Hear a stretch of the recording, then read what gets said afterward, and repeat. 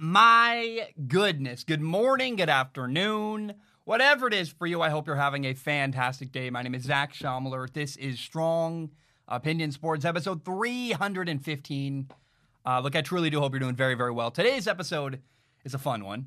We're going to dive into Monday Night Football from last night, talk about that crazy Browns-Ravens game. We'll talk about Taysom Hill. We're going to talk about Jalen Hurts, the new Eagles quarterback, the fun stuff there. And we'll do a topic reacting to NFL Week 14, doing a reaction, some analysis, and I'm going to talk about every single game from NFL Week 14 in that topic. I want to start today, though, with a fun one. The game last night was unbelievable. The Ravens just beat the Browns on Monday Night Football 47-42. And what a game. I mean, oh my goodness, just crazy, fun, exciting, hard-fought. I mean, that game is why I love football. The final 10 minutes, really the entire fourth quarter, was just wild. And it was chock full of good storylines and great plays and scoring and just twists and turns and so much fun. I mean, we've had a couple games like that. I mean, there was a Browns-Bengals game that was awesome earlier this year. We got the Hail Murray with Kyler Murray and the Buffalo Bills. And then now we have this game. And I think this game might be the best game all year. It was just so much fun to watch. Reminded me actually of the Monday Night Football game a couple of years ago with the Rams and Kansas City. Patrick Mahomes, Jared Goff, bunch of scoring. It was like 50-55. And I want to start by, I want to gush about Lamar Jackson. He's just so much fun to watch, and he's so awesome. And it's funny, literally Saturday, I did a topic, talking about how and why I believed Josh Allen was the best quarterback from the 2018 NFL draft class. And look, Josh Allen's having an outstanding year. He's playing very, very well. But I will say he's never had a superhero type moment. I mean, Lamar Jackson ran out of that tunnel, won the game for his team, and the whole night was just Lamar Jackson. It felt like putting a team on his back, making play after play after play after play. And I really can't point to a game where Josh Allen has played like that in his entire career. And I know that, look, Lamar's a former MVP, and I don't know, the more I think about it, maybe the entire debate, who's the best quarterback from 2018, does it even matter? And then how do you even determine who's best? I mean, a lot of people would say Lamar. Bills fans would probably certainly tell you Josh Allen. I think it's clear they are the two best from that draft class so far. And I mean, I don't know. Like, it sounds like a silly debate in my opinion. And I do think I want to just look at the crazy numbers Lamar put up last night because he was 11 for 17 passing with 163 yards and a touchdown pass. But he also ran 9 times for 124 yards and two more touchdowns. And even crazier is that before that final game-winning drive Lamar had against the Browns, he only had 7 completions the entire day. So 7 completed passes the entire game. And then he had 4 in a row on the final drive. One incomplete pass was a spike into the ground to stop the clock. I mean, I just walked away very impressed, and I just think, man, when Lamar was leaving college, a lot of people, myself included, he won the Heisman at Louisville, had a great career in college, and a lot of people, again, I'm included in this group of people. I believe this. A lot of people said this, that Lamar could not run like he did in college and succeed in the NFL. If he was going to run in the NFL, it wasn't going to work. He had to learn how to do other stuff, and he's developed into a great passer. But he also, the one thing we were all wrong about is he's running exactly like he ran in college and doing it again and just doing it at a very high level, and it doesn't really matter. It feels like there were long stretches in that game where it felt like Lamar Jackson doesn't even need to throw the ball. And I was like, well, okay, I was wrong. Everybody was wrong. Oh, yeah, by the way, when he needed to throw, bam, Lamar made great throw after great throw after great throw, won the game for his team. And I think, I don't really even feel bad about being wrong about Lamar Jackson. I was very skeptical. I wasn't sure. Part of why I don't feel bad is because we've just never seen a player like him before in the NFL. I mean, I think people literally don't understand how quickly the guy gets to full speed. It's like you snap your fingers and he's gone. And I'm not exaggerating. Like, even on like a simple 6-yard run, he gets to full speed like instantly. It just blows my mind. And I mean, I swear he's like the best athlete in the entire NFL. Oh yeah, by the way, he can throw. I mean, it's terrifying. It's crazy. I was reminded of how great Lamar Jackson is last night. Again, you would think he won the MVP. I would remember. The touchdown pass he had on 4th and 5. And I want to really kind of lay the groundwork to give the context for this moment. Because, first of all, the fourth quarter started with us, the audience, learning that Lamar Jackson had just ran off the field, down the tunnel into the locker room. And suddenly, Trace McSorley is the quarterback for the Baltimore Ravens. And you're like, oh, wait, what? What happened here? And not really even for one drive. Trace McSorley played for 2 whole drives. And we're told Lamar Jackson has cramps. And then we see a video of Lamar Jackson, like, waddling down the tunnel into the locker room. And, I mean, like a waddle, was it a shuffle? I mean, I don't really know how to describe it any other way. But everybody sees that video, and we all go, Lamar Jackson has to use the toilet. I mean, that's exactly what it looks like. And we're like, cramps? Bull honky, no way. I even wrote in my notes, and I changed my mind. It's pretty funny. Immediately, I was like, can you ever convince me that it was, quote, cramps? And he did actually convince me. After the game in the post-game press conference, Lamar Jackson clarified what happened. And, by the end of the game, first of all, the game had ended. I was watching it. My girlfriend finished college last night, so I paused it for about an hour. We went and got her a drink and had a good time, and it was nice. But I read the headline that Lamar had denied the toilet theory. And I read it on my phone and I went, no way. Like, he's lying. Of course he's going to deny that. But if you actually watch the video and watch the full interview, Lamar's explanation was convincing. It makes sense that, he described what he did when he left the field. He described the cramps he was having before leaving the field. I will say, though, it's a really fun thing to believe. It's more fun to believe that he left the field and missed most of the fourth quarter because he had to use the toilet. So believe what you want to believe. I don't think that's why he left. I think he really did have cramps, but it's fun to believe. Even the careful waddle, if you watch that video of him walking down the tunnel, if you've ever played football and worn cleats on concrete or on any surface that's not really grass or turf, it kind of makes sense. You go, okay, yeah, it's hard to walk in cleats. You want to be careful. I mean, if I'm Lamar Jackson, I am extra careful of my legs walking down a tunnel in cleats. So I understand it. The waddle is explainable. But look, the point of all this is that it leads me to 4th and 5. On 3rd down, it was like 3rd and 2. The Ravens' backup quarterback, Trace McSorley, he gets caught in the backfield. His knee buckles. Now it's 4th and 5. The Ravens don't have a quarterback. We're like, is it the emergency quarterback now? What's going to happen next? And meanwhile, it's 4th and 5, ball on the 44-yard line. Tie game 35-35. And bam, suddenly, like riding on the back of a horse almost. You're like, where did this guy come from? I mean, it was like the heavens opened up and Lamar Jackson just kind of fell out of the sky. You're like, suddenly Lamar Jackson's back. He runs out of the tunnel and you're like, oh, well, this is going to happen. And he came right back into the game, 4th and 5, and throws a 44-yard touchdown pass. It was like the craziest. I mean, he really did run out of the tunnel like Superman. You're just like, okay, I guess Lamar's back. And it was just one of my favorite moments of the year, honestly, where it was unexpected. It was a surprise. It was crazy. It was just so cool. And he throws this long touchdown pass. And you're like, okay, I guess Lamar is back.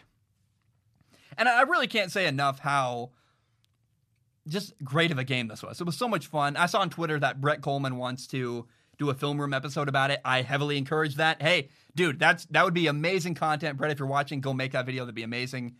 And I felt this a couple times this year where, we had Baker versus Joe Burrow. We had Josh Allen versus Kyler Murray. We had Joe Burrow versus Justin Herbert. We had Baker versus Lamar.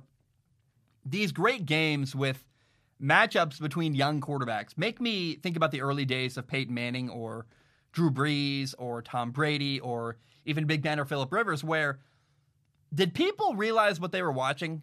Like 20 or 15 years ago, the early days of Peyton Manning, the early days of Drew Brees, or certainly not in San Diego did people think Drew Brees would become what he became, or Tom Brady. I mean, I love watching young quarterbacks play well, and I encourage you, when we get games like this between Josh Allen and Kyler Murray, or Baker and Lamar, or Justin Herbert and Tua, like whatever young quarterbacks you want to put in there, guys who are more than likely going to become greats in the NFL. I mean, they're going to be at some point the top quarterbacks in the league, if not already to some of them. And I just hope that people enjoy what we get to see in the next couple of years. I think I hope people really appreciated Peyton Manning and Tom Brady and the prime of that rivalry game and those years, but I can't encourage people enough. These rivalry games, these, Browns, Ravens, Browns, Bengals, any game between Deshaun Watson and Patrick Mahomes. I mean, enjoy these matchups. They're incredible. They're fun. And I just hope people realize what we're watching. We're just watching incredibly high-level quarterback play. It's so much fun. And I got a couple more takeaways from this game. Number one, Marquise Hollywood Brown, the Ravens receiver, had a couple drops. And that's got to stop. That cannot keep happening. He did catch the long touchdown pass. I'm glad he hung on that time. But we've seen Hollywood Brown drop a couple passes this year, and especially in that last game. And he needs to show up for his quarterback. And I don't know if the Ravens need another receiver to help pair and match, give him another guy, another dynamic duo. I don't know. But the Ravens I want to see more from Hollywood Brown. Now, I walked away from this game feeling good, actually, about Cleveland. And I don't know how you watched that game last night and still question the legitimacy of Kevin Stefanski, the Browns head coach, and Baker Mayfield and the Browns in general. I walked away impressed and encouraged, and I understand Baker had a costly interception. It set up a 1st and goal from the 1-yard line for Baltimore where, Baker had an interception that handed Baltimore a touchdown. It might as well have been a pick six where you needed to see the edge drop into the throwing lane. If you did see the edge, then you can't throw that ball. It's a 5-yard hitch, and that's not worth the interception and the touchdown for Baltimore. But I will say that was Baker's first pick in 5 games, and I know people have a hard time when a player gets better and makes improvements. People just can't see it. They really are stuck in viewing a player or a person the way they have been in the past. Quit a job and change your life. People will still view you as the guy from 5 years ago. It's hard anytime. When you change your life, I encourage you, just understand people around you and people observing you are going to have a hard time viewing you as what you are now compared to what you used to be. And I think Baker Mayfield is a different quarterback today than he used to be. So I'm open to Baker Mayfield growing and getting better. And other than that mistake, I thought Baker played a phenomenal game. He had that mistake, that costly interception, but I was really impressed with how Baker played later in the game, especially. The Browns had 3 touchdown drives in a row where Baker played his best football when Cleveland needed him to play the most. And he took a 35-34 lead, then responded with a minute left and tied the game 42-42. He had that beautiful throw down the left sideline to Donovan Peoples-Jones. And I just walked away feeling encouraged and impressed with Baker Mayfield going, okay, the coach is great. The team around him is pretty good. He's making throws. He's getting better as the year has gone on. And I hope Baker handles the loss well. Losing to Baltimore the way they did, that's a painful loss that I hope he just, takes it in, grieve a little bit, then move on and just keep playing good football. Because we've seen Baker grow so much this year. I think, maturity-wise, I think as a quarterback, I think in every aspect of his life, he's more mature and much better. And, I really was impressed that even leading up to this Baltimore Ravens game, did you notice Baker said nothing? Just totally quiet, all business. I appreciate that. That's what he should be doing, and probably I think he's learned some lessons there.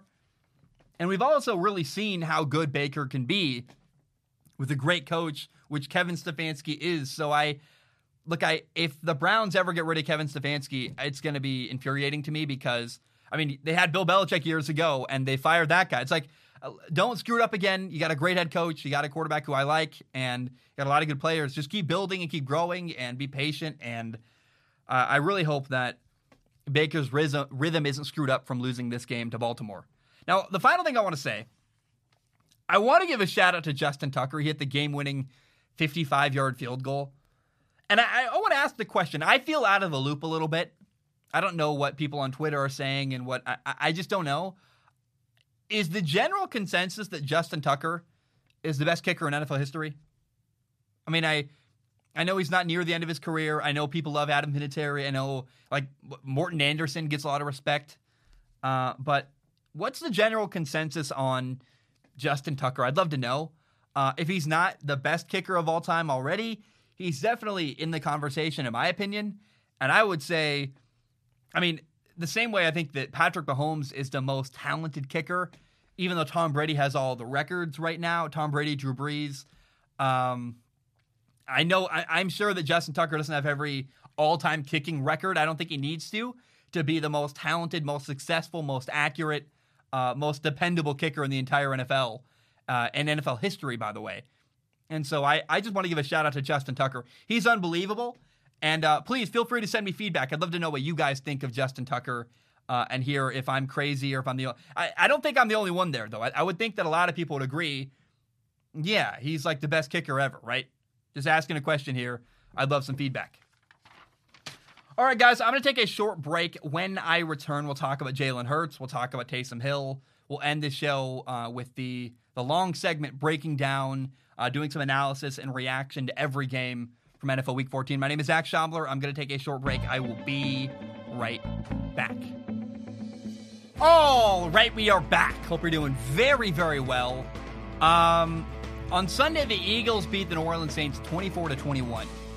And so Jalen Hurts, in his first ever NFL start, beat a top 3 defense in the NFL. In fact, the Saints were the number one statistical defense in the entire NFL going into the game. The game ended. Jalen Hurts did so well, he actually bumped them down. The Rams are now the number 1 statistical defense in the NFL. I always thought the Rams were better anyway. But still, I mean, it's very impressive that Jalen beat a top defense in the NFL in game 1. It's really cool to me. And really, the number 1 takeaway from Jalen Hurts' start is really the kind of spark he brought the Eagles offense and really the Eagles team in general around him. And it's not a coincidence that the Eagles appear to be a team playing their best football with Jalen Hurts as their quarterback. It's been 6 quarters now, and other guys are stepping up. Other guys are they've suddenly been making big plays, and Jalen Hurts really brought the Eagles hope, and he's a great leader. And it would appear that Jalen Hurts is better than Carson Wentz at rallying his teammates, at getting the most out of the people around him. And so, other than Carson Wentz struggles, Jalen Hurts also has exposed another problem with Carson Wentz and it's an old criticism, it's not new. When the Eagles won the Super Bowl a couple years ago, and then the next year again after that Super Bowl year for another playoff run, Carson Wentz was hurt, and Nick Foles played. And Nick Foles rallied the Eagles better than Carson Wentz ever could. I mean, he won a Super Bowl. He took them from a team having a bad year, got them into the playoffs. And I remember that going, wow, it's kind of weird how Nick Foles, always the backup quarterback, comes off the bench and rallies the team better than Carson ever could. And so my takeaway watching Jalen Hurts after watching Jalen for 6 quarters, Jalen's the best quarterback in Philadelphia, but he's also part of what makes him better is his leadership. Jalen Hurts' leadership cannot be understated. And we've also seen that Jalen is a better decision maker than Carson Wentz. And before we dive into Jalen's game and talk about how he did and how good he is, I've heard a lot of people say that you can't tell if a quarterback is good off of just one game. And I understand how a lot of people would say that. A lot of people haven't played quarterback. And a lot of people, especially people, even like high-ranking sports people talking about, analysts, are people that played on the defensive line or people that played they've never played the quarterback position before. Now, one person I've heard say that he needs only a couple drives to recognize whether a quarterback is good or not is Tony Romo. I don't know about you. I tend to side with Tony Romo. He was a somewhat, quote, somewhat successful quarterback in the NFL. I would call him a very successful NFL quarterback. And over the span of a game, I understand why Tony Romo says he only needs a couple drives, because over the span of a game, you can see whether or not a quarterback is accurate. How good is his ball location? Is he anticipating throws? Is he throwing the ball before a receiver makes his break, or is he waiting too long till after a receiver is already open to throw the football? How strong is the quarterback's arm? Can they recognize the blitz? Can they see that blitz and then beat it with a throw? I mean, these are all things that Jalen Hurts did in his first start and his time filling in, coming off the bench behind Carson Wentz. And so I've seen enough from Jalen Hurts to say, yeah, he's a good NFL quarterback. And if Jalen Hurts from this point on would fail in the NFL, he would have to take a crazy left turn and suddenly erase all the good habits he has and fall apart. I mean, I don't see a realm or an existence where suddenly Jalen Hurts is a bad quarterback, because he's not. He's a really good quarterback. And he's been beating blitzes, throwing the ball. He's been very disciplined and patient. He's throwing underneath. He's not forcing throws. He's been throwing the ball away when it's required. He's made good pre-snap reads. He had a touchdown pass, an awesome back shoulder throw to Alshon Jeffrey down the left sideline. Jalen can run. And, I watched Jalen Hurts run over the Saints safety, Marcus Williams, on a 4th and 1. Up the middle, just ran the guy over, fell forward for a first down. And Jalen's also running on passing downs where he's either extending the play or he's running for yardage downfield. And at some point, defenses are going to have to defend him the way you defend Russell Wilson or Deshaun Watson or Kyler Murray, and put a quarterback spy on him, meaning that you'll have a defender that just follows Jalen Hurts wherever he goes. You're going to have to do that at some point. And also, I want to add, Jalen is not the same quarterback that we saw get beat out by Tua Tagovailoa at Alabama a couple years ago. That was a couple years ago. Things have changed, and this is an evolved Jalen Hurts. This is a guy who spent a year at Oklahoma learning under Lincoln Riley. Not to mention all the time he spent at Alabama, not starting, sitting behind Tua Tagovailoa, getting pushed every single day, and growing as a quarterback. And I think people need to face the reality that Jalen Hurts is a good quarterback. He's a very good quarterback. And he's better than Carson Wentz. Carson Wentz, I love Carson Wentz. I think that I think he really needs to work with Frank Reich again. I think the best scenario for Carson Wentz is to leave the Eagles and get traded to Indianapolis, play for the Colts, and work with Frank Reich again, the former offensive coordinator he had, who, remember, Frank Reich, after the Super Bowl run, left the Eagles and went to Indianapolis to be the head coach. And so Carson has made bad decisions this year. He's been inaccurate. He's been forcing throws. I think he feels the pressure of having a bad team around him. And by making bad decisions, trying to play hero ball, he's been adding to the problems of the team around him. So I think Jalen's a better leader. Jalen moves the ball better. He makes better decisions. And if you ask me, Jalen is the guy in Philadelphia. I really would go with Jalen Hurts easily. So I think Jalen Hurts is awesome. He played great in his first start. And I've seen enough now to go, it's been 6 quarters of really good quarterback play. And I know he had a fumble. I know he had an interception in game 1, but his arm got hit, so I don't really even count that interception. I like what Jalen Hurts is doing, and I think he should be the guy in Philadelphia. And I know you're going to say I'm overreacting, but no, I know the quarterback position. I've watched what he's done, and you don't fake what he's done. You don't accidentally make great reads and accidentally beat a blitz and accidentally throw a great back shoulder fade and accidentally make decision after decision after decision to be patient and run the ball well. I mean, he's done too many good things at a high level for me to not be sure. I am sure. Jalen Hurts is an awesome NFL quarterback, and he should be the guy in Philadelphia moving forward. By the way, do you know who won the most this past weekend? So Jalen Hurts won a game for the Eagles. He upset the New Orleans Saints, beat one of the top defenses in the NFL, had a great game. Kyler Murray and the Cardinals, they won. They beat the Giants. Baker Mayfield's team lost, but Baker Mayfield played really well on Monday Night Football with a lot of people watching, like millions of people watching. And if you look around the league, Oklahoma now has 3 of their former quarterbacks doing very, very well in the NFL. And really, this whole weekend was a commercial for Lincoln Riley, the Oklahoma head coach. So I can't say this strongly enough. Young quarterbacks, go play for good coaches. You want to work for a coach that knows what they're doing, that's a good coach. Don't go to a team that sucks. Don't go to a team that's got no weapons, but also make sure you go to a team that's got a good coach who's going to help you grow as a quarterback. And if anybody listening has the capability, go play for Lincoln Riley at Oklahoma. He's going to make you a great quarterback, and it's pretty obvious to me. Coaching matters, and now we've seen 3 guys who have worked with Lincoln Riley go to the NFL and play very, very well. And that's not a coincidence. It's not an accident. Lincoln Riley is a great quarterback coach. And there's a reason why Oklahoma gets the best quarterbacks in the NFL. They coach quarterbacks the best, and they send them off to the NFL. And I think that's the best recruiting pitch you could possibly have. I mean, if you're one of the best quarterbacks in high school football, and you're looking around, where do I want to go to college? Like, I want to go to the NFL. It's pretty obvious where you want to go. You want to go play for Lincoln Riley. He's going to send you there.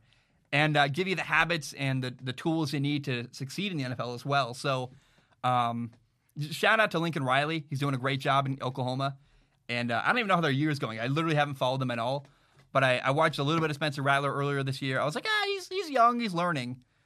But what I know is that 3 guys who have worked with Lincoln Riley are doing very well in the NFL. It's not an accident. It's not a coincidence. It's just great coaching, and it matters.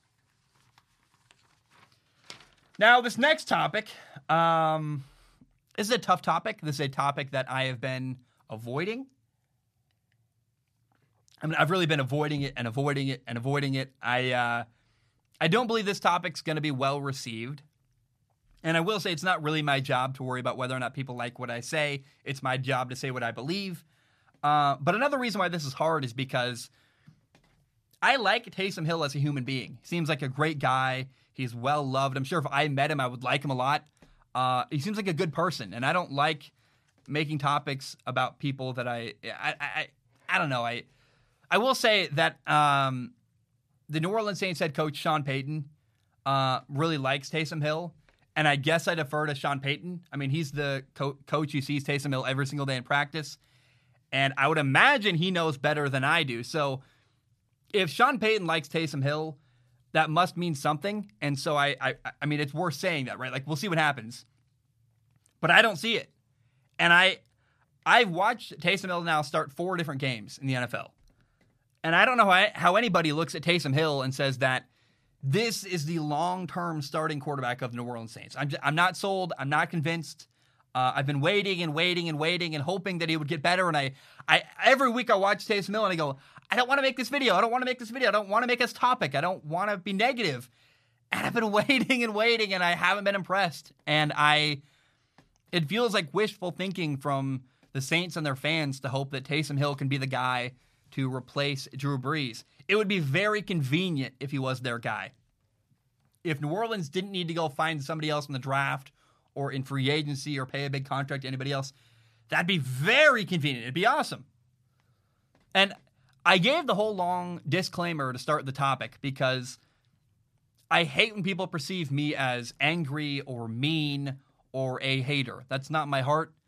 But what I've seen from Taysom Hill is a decent quarterback, a guy he's fine. He's okay. I would consider him a very good backup in the NFL. But he's limited. And, really my biggest problem with Taysom Hill is that he misses on too many key details, and he's not talented enough to get away with that. I mean, there are too many moments where I go, dude, you got a guy open. And I know nobody likes bad news, but the bad news is that Taysom Hill should not be the guy, the long-term answer to replace Drew Brees. I mean, he's got receivers open over the middle, and he doesn't see them, or he's quick to check down. I mean, there are a lot of times I'm like, dude, why are you already checking down?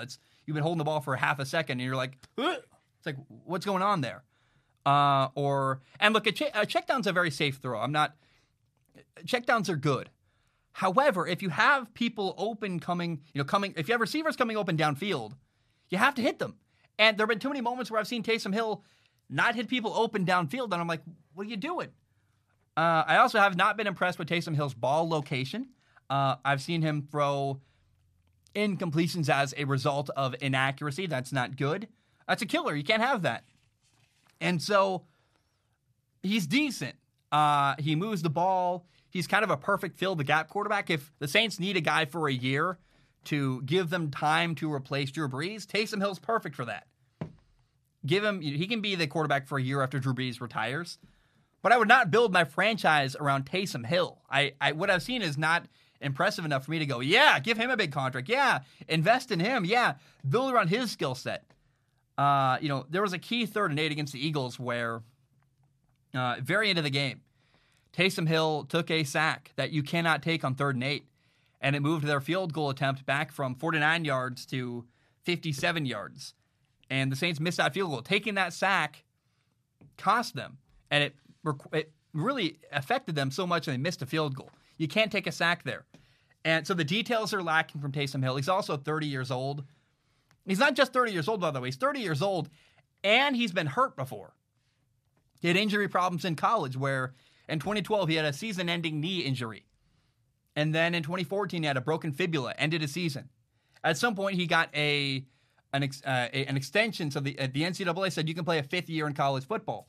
And in 2015, he had a fractured foot that ended his season early. And in 2016, he hyperextended his elbow. Again, it ended his season early. So you have an older guy who's been hurt a lot in the past. And I look at Taysom Hill. He's beat the Falcons twice. They're a bad football team. He beat the Broncos, who had literally a receiver at quarterback because of COVID. They had a guy off the practice squad, Kendall Hinton, playing quarterback. I've never heard of him. He was a backup quarterback, even in college, suddenly starting in the NFL. Yeah, Taysom Hill beat that guy. Woo! You beat the team that was depleted so bad they had a receiver at quarterback.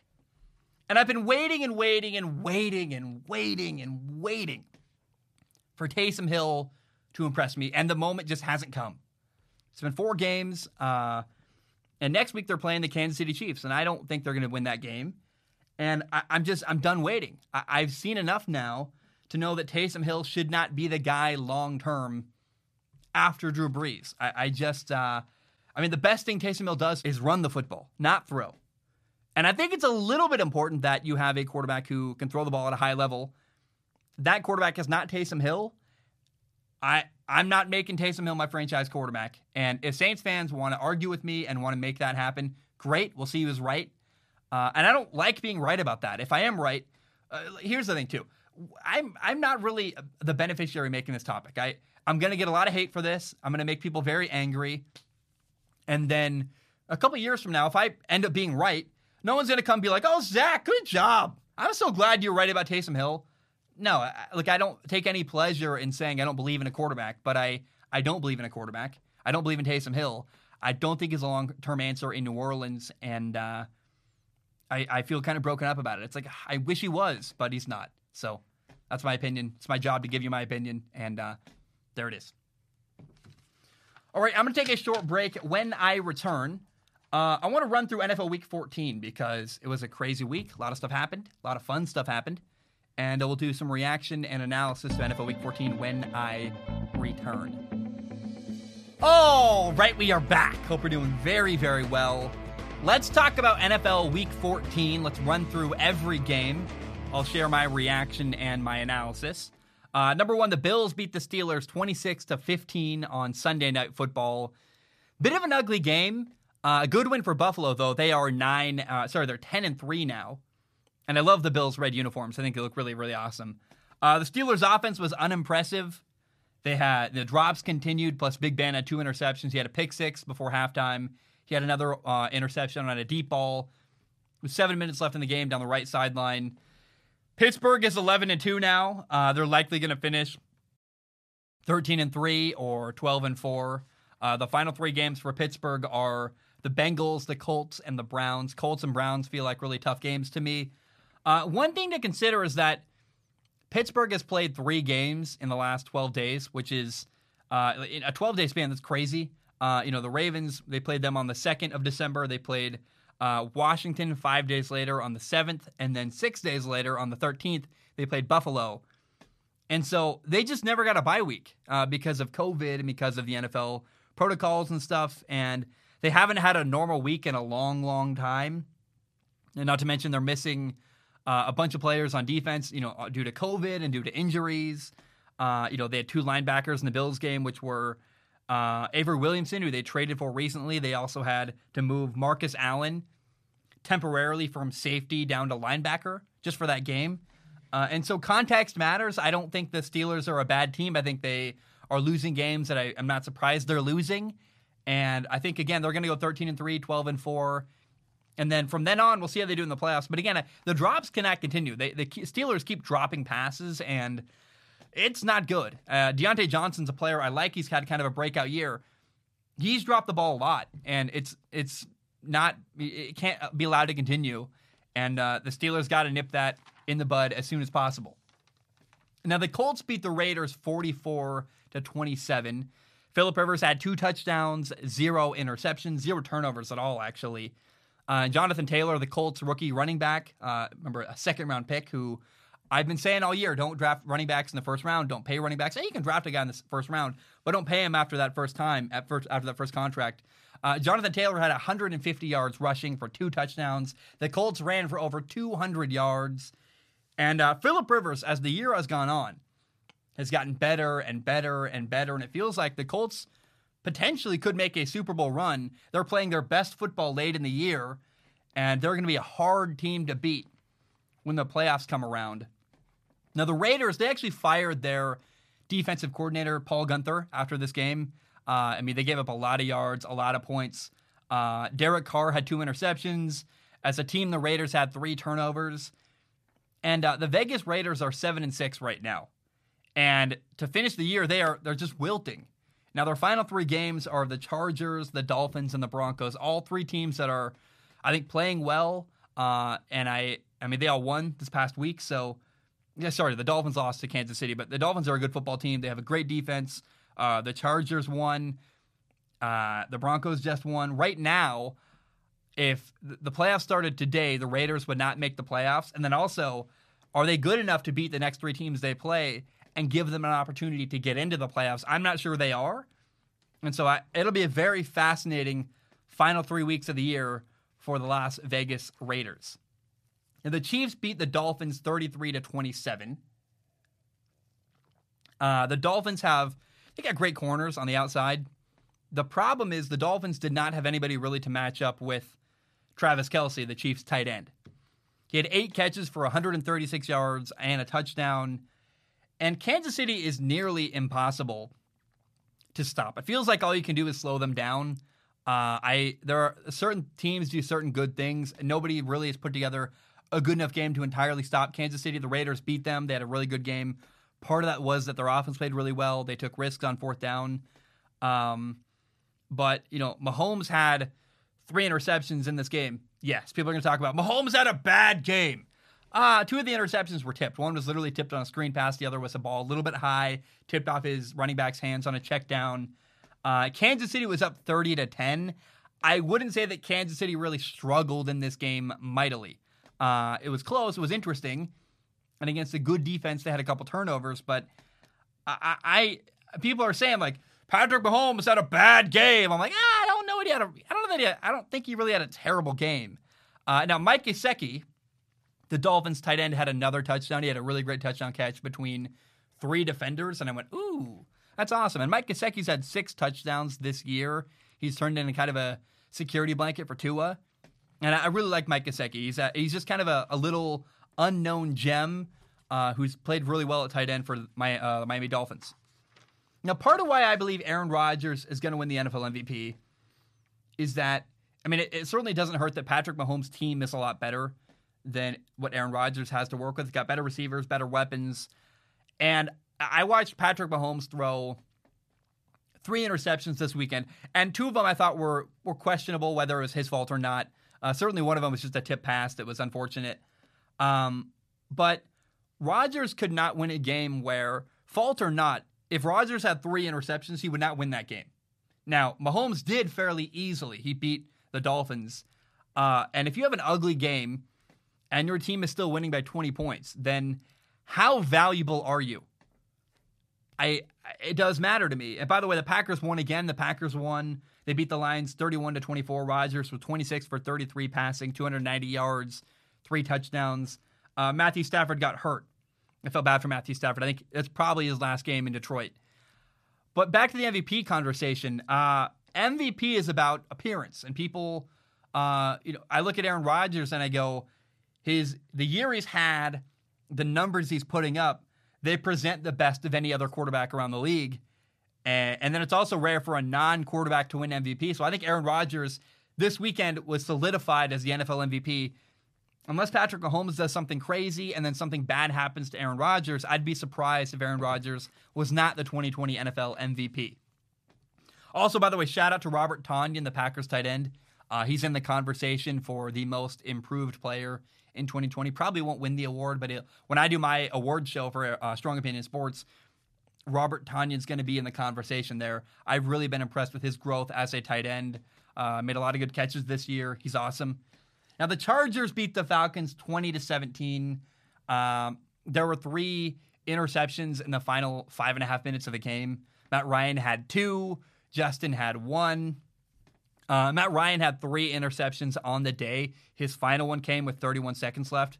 that led to the Chargers kicking the game-winning field goal as time expired. So both teams are now 4-9. I will say, I watched a little bit of this game, and I kind of crapped on this game, saying I don't care at all. And then I was looking around, I was like, I just got kind of sucked in. I like watching Justin Herbert. I guess apparently it doesn't matter what's going on in the game. I just want to watch Justin Herbert because he's fun to watch and interesting. And it was actually a decently entertaining game, despite the fact that both teams have bad records. Now, both teams are 4-9 after this game, and it was a lot of bad football, but it was close and interesting. So I was shocked how much I enjoyed what I saw of that game. The Cowboys beat the Bengals 30-7. Andy Dalton had 2 touchdowns. He beat his old team. It had to feel good. I mean, I was so happy for Andy Dalton, where the Bengals lost 3 fumbles and they did not play very well. And I really kind of felt robbed and kind of sad. It's unfortunate we never got to see Andy Dalton with his new team against Joe Burrow with Andy's old team. Would have been a fun matchup. I would have liked to see that. The storylines would have been fun. And, I mean, if Joe Burrow had played, that game would have been a lot more competitive against Dallas on Sunday. So, I don't know. I feel like it's too bad we missed out on a potentially great matchup because of Joe Burrow's, knee injury, season-ending knee injury. It's like, Joe Burrow, you're so selfish. Why couldn't you play in this game? Not really. I'm being sarcastic, but I wish Joe had played. It would have been a lot of fun. The Seahawks beat the Jets 40-3. 40-3. I think I threw out like the possibility, like, maybe the Jets could pull off the upset. No way, not even close. I mean, it's 40-3, and Russell Wilson, by the way, the Seahawks quarterback, was 20 for 27 passing, had 4 touchdowns. I mean, it's really good the Jets fired their defensive coordinator, isn't it? Like, clearly that move was brilliant, paid off. Wonderful. It did nothing. I don't know. Maybe it did something that I didn't see. Whatever. Feels like they just paid Greg Williams to leave, and he gets to finish his career his season at least hanging out, doing very little. I will say that Jets safety Marcus May had a really awesome interception where a one-handed interception that he tipped to himself. So I thought that was pretty cool. But other than that, I don't know, not a very exciting or interesting game. Jamal Adams, by the way, had 5 tackles for 1 sack and a tackle for loss. So he didn't have the huge day I would have thought. No pick six, no interception, no forced fumble, nothing like that. So even though Jamal Adams didn't have the big game I was hoping he would have, he did get the blowout win. So I'm sure Jamal Adams walked away feeling very, very good from the game against the Jets. The Titans beat the Jaguars 31-10. Derrick Henry had 215 yards rushing for 2 touchdowns. Now, Gardner Minshew played most of the second half for the Jaguars at quarterback. He's actually going to be the starting quarterback next week. And he came in after Mike Glennon threw an interception in the third quarter. And Gardner, rallied the Jaguars a little bit. He had a couple good drives. He had a touchdown pass. He was 18 for 31 for 178 yards in the second half. And I just walked away going, man, Gardner is a great leader. And he's a very average talent quarterback-wise. Like, he's got an average arm, but he does the little things right. He's really good, got great attention to detail. And Gardner Minshew is a good enough quarterback that if you can put a good team around him, he can win. If you put Gardner Minshew on the 49ers, for example, he's their starting quarterback. He'd win a lot of games. He'd do very, very well. If you put him on the Colts, if you put him on list another team that's got a really good roster around their quarterback, Gardner Minshew's no slouch. He's not the best starting quarterback in the NFL. I don't think he's a backup, but I don't think he's a franchise quarterback. Not really. Like, he needs very specific conditions for him to do very, very well and win a lot of games. But again, if you put a good team around him, he can do good stuff. So I am very curious what we will see from Gardner Minshew this offseason. Is he going to get traded? Is he going to go anywhere? I don't know. Maybe the Jaguars keep him to mentor Justin Fields. That feels like a really big waste. I'd be very disappointed if that was true, because Gardner, I think, is good enough to play somewhere. So we'll see. I'm very fascinated what happens with Gardner Minshew. He could be a trade piece. I mean, a team could trade for Gardner Minshew. I think it'd be a relatively small trade. I don't think you need to give up a lot. And if you're a team that's missing a quarterback like the Patriots, or, if Pittsburgh wants a good backup quarterback to maybe replace Big Ben eventually, or the New Orleans Saints, we'll see what happens. But I'm curious if Gardner Minshew goes anywhere and does anything this offseason. The Bears beat the Houston Texans 36-7. And the game went really completely opposite of how I expected. Mitchell Trubisky played very, very well at 3 touchdowns, made good decisions. And this Bears-Texans game really confirmed to me that the Bears just need good, consistent quarterback play. And whatever it takes to make that happen, whatever shuffling you need to do this offseason, whether it's a new coach, new quarterback, maybe both, the Bears need to do whatever it takes to make that happen and go get consistent quarterback play. Because they're a decent defense with some solid weapons on offense, and they just need a quarterback. And the few moments where Trubisky plays very, very well, I find them infuriating because I go, why can't you do this all the time? It's just like, come on, man. Don't tease us like that. Now, Deshaun Watson, I think, deserves a lot of credit, actually. His team is a mess all around him. Offensive line, they can't run the ball. Their defense is terrible. They're dropping passes. It's all awful. And I'll do a whole breakdown of this game explaining the mess around Deshaun Watson and what happened even in this game. But Deshaun continues to make really good decisions despite the problems around him, and he's not adding to their problems. So I think Deshaun Watson has actually made an incredible amount of stuff this year where we've seen so many quarterbacks when everything around them gets bad, their decision-making often falls off a cliff. We haven't seen that from Deshaun Watson at all. He deserves a lot of credit. He's playing very, very well, and I'm impressed with him. Now, the Cardinals beat the Giants 26-7. The Giants' defense actually, I thought, played very well early on. They had an awesome goal line stand on 4th and 1 from the 1-yard line.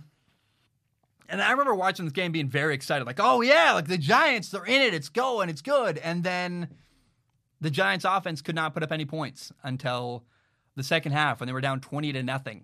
And it's like, man, like, support your defense. Come on, help them out. Now, the Giants' offensive line did struggle, so I'm not putting it all on Daniel Jones. But I am curious how I've gotten a lot of feedback. People are like, Daniel Jones, he's the guy, you're wrong. I wonder how those people feel today, knowing that I thought that Colt McCoy played better than Daniel Jones did. So, the time we saw him start earlier this year when Daniel Jones was out with an injury. So, I don't know.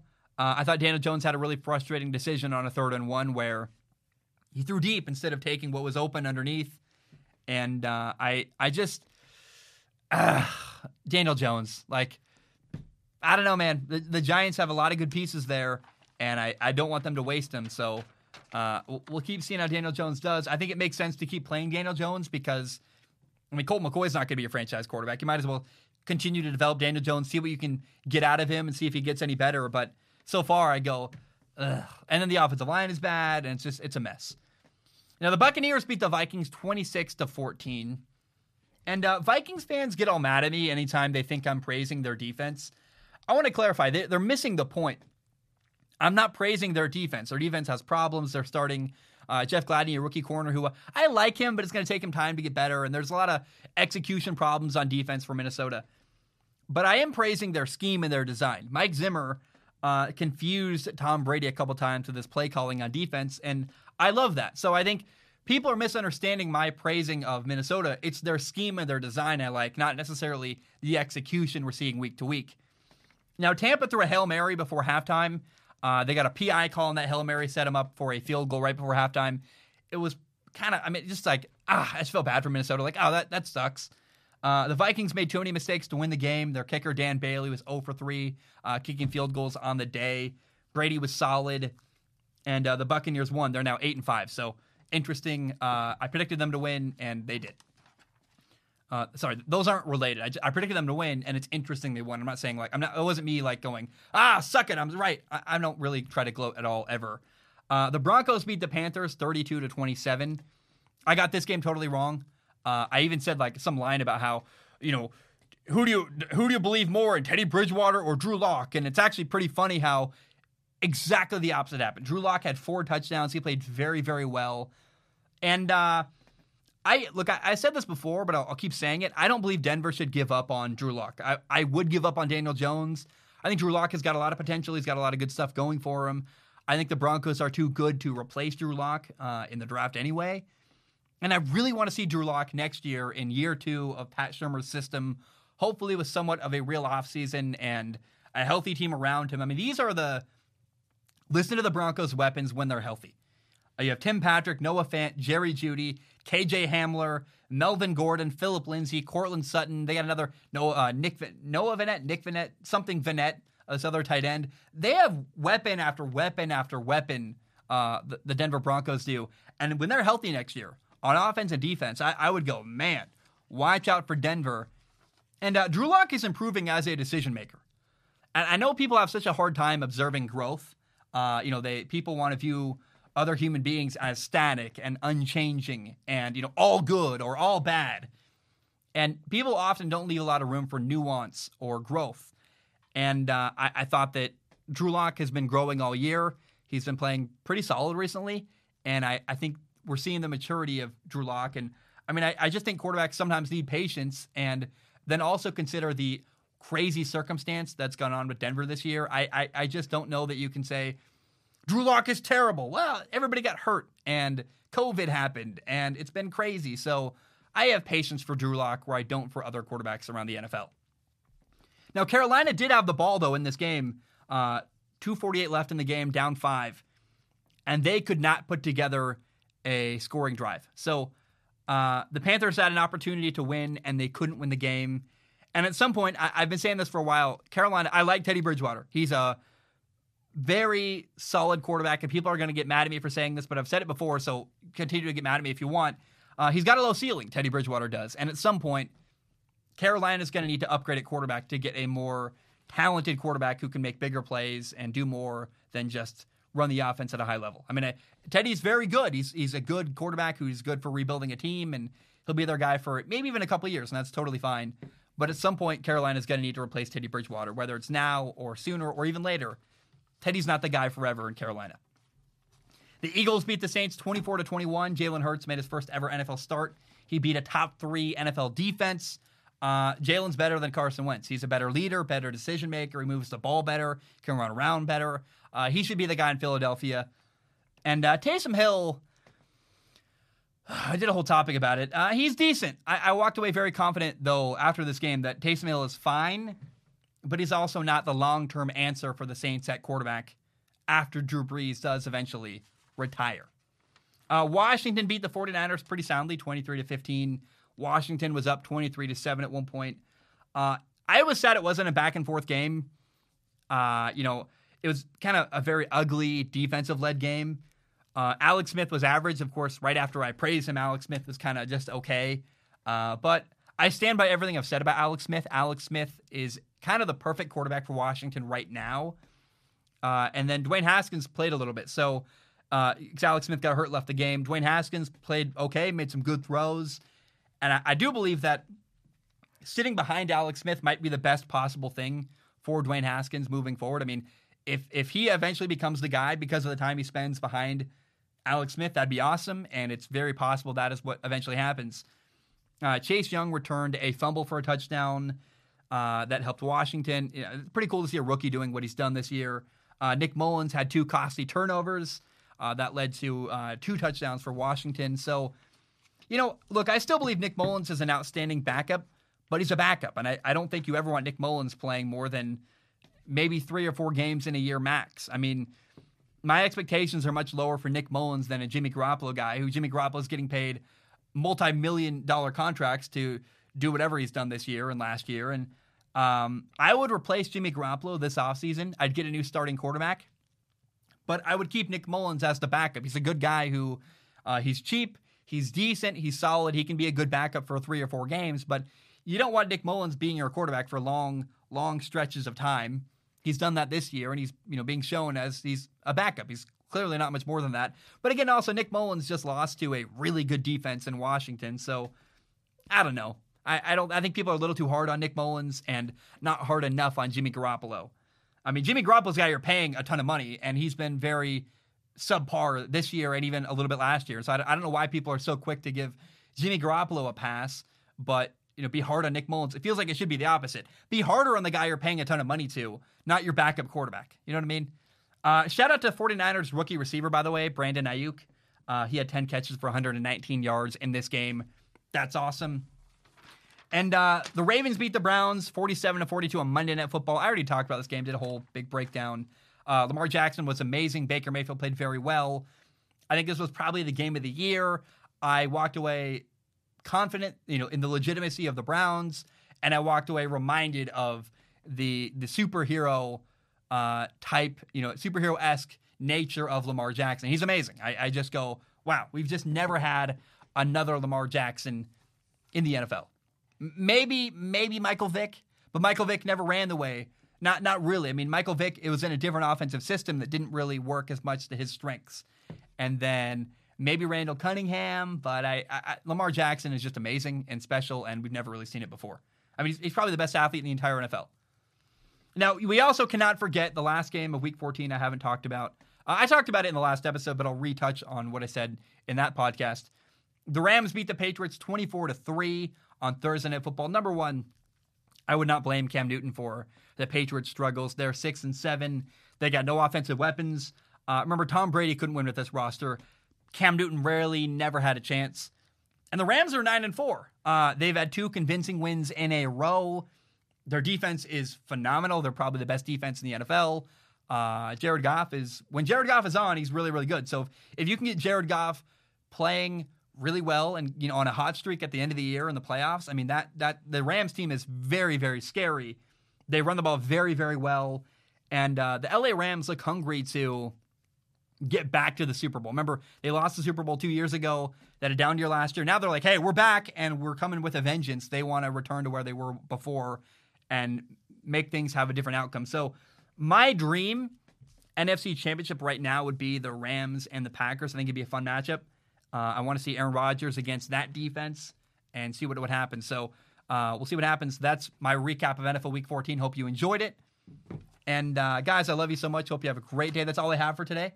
Have a great day. Bam, we are done.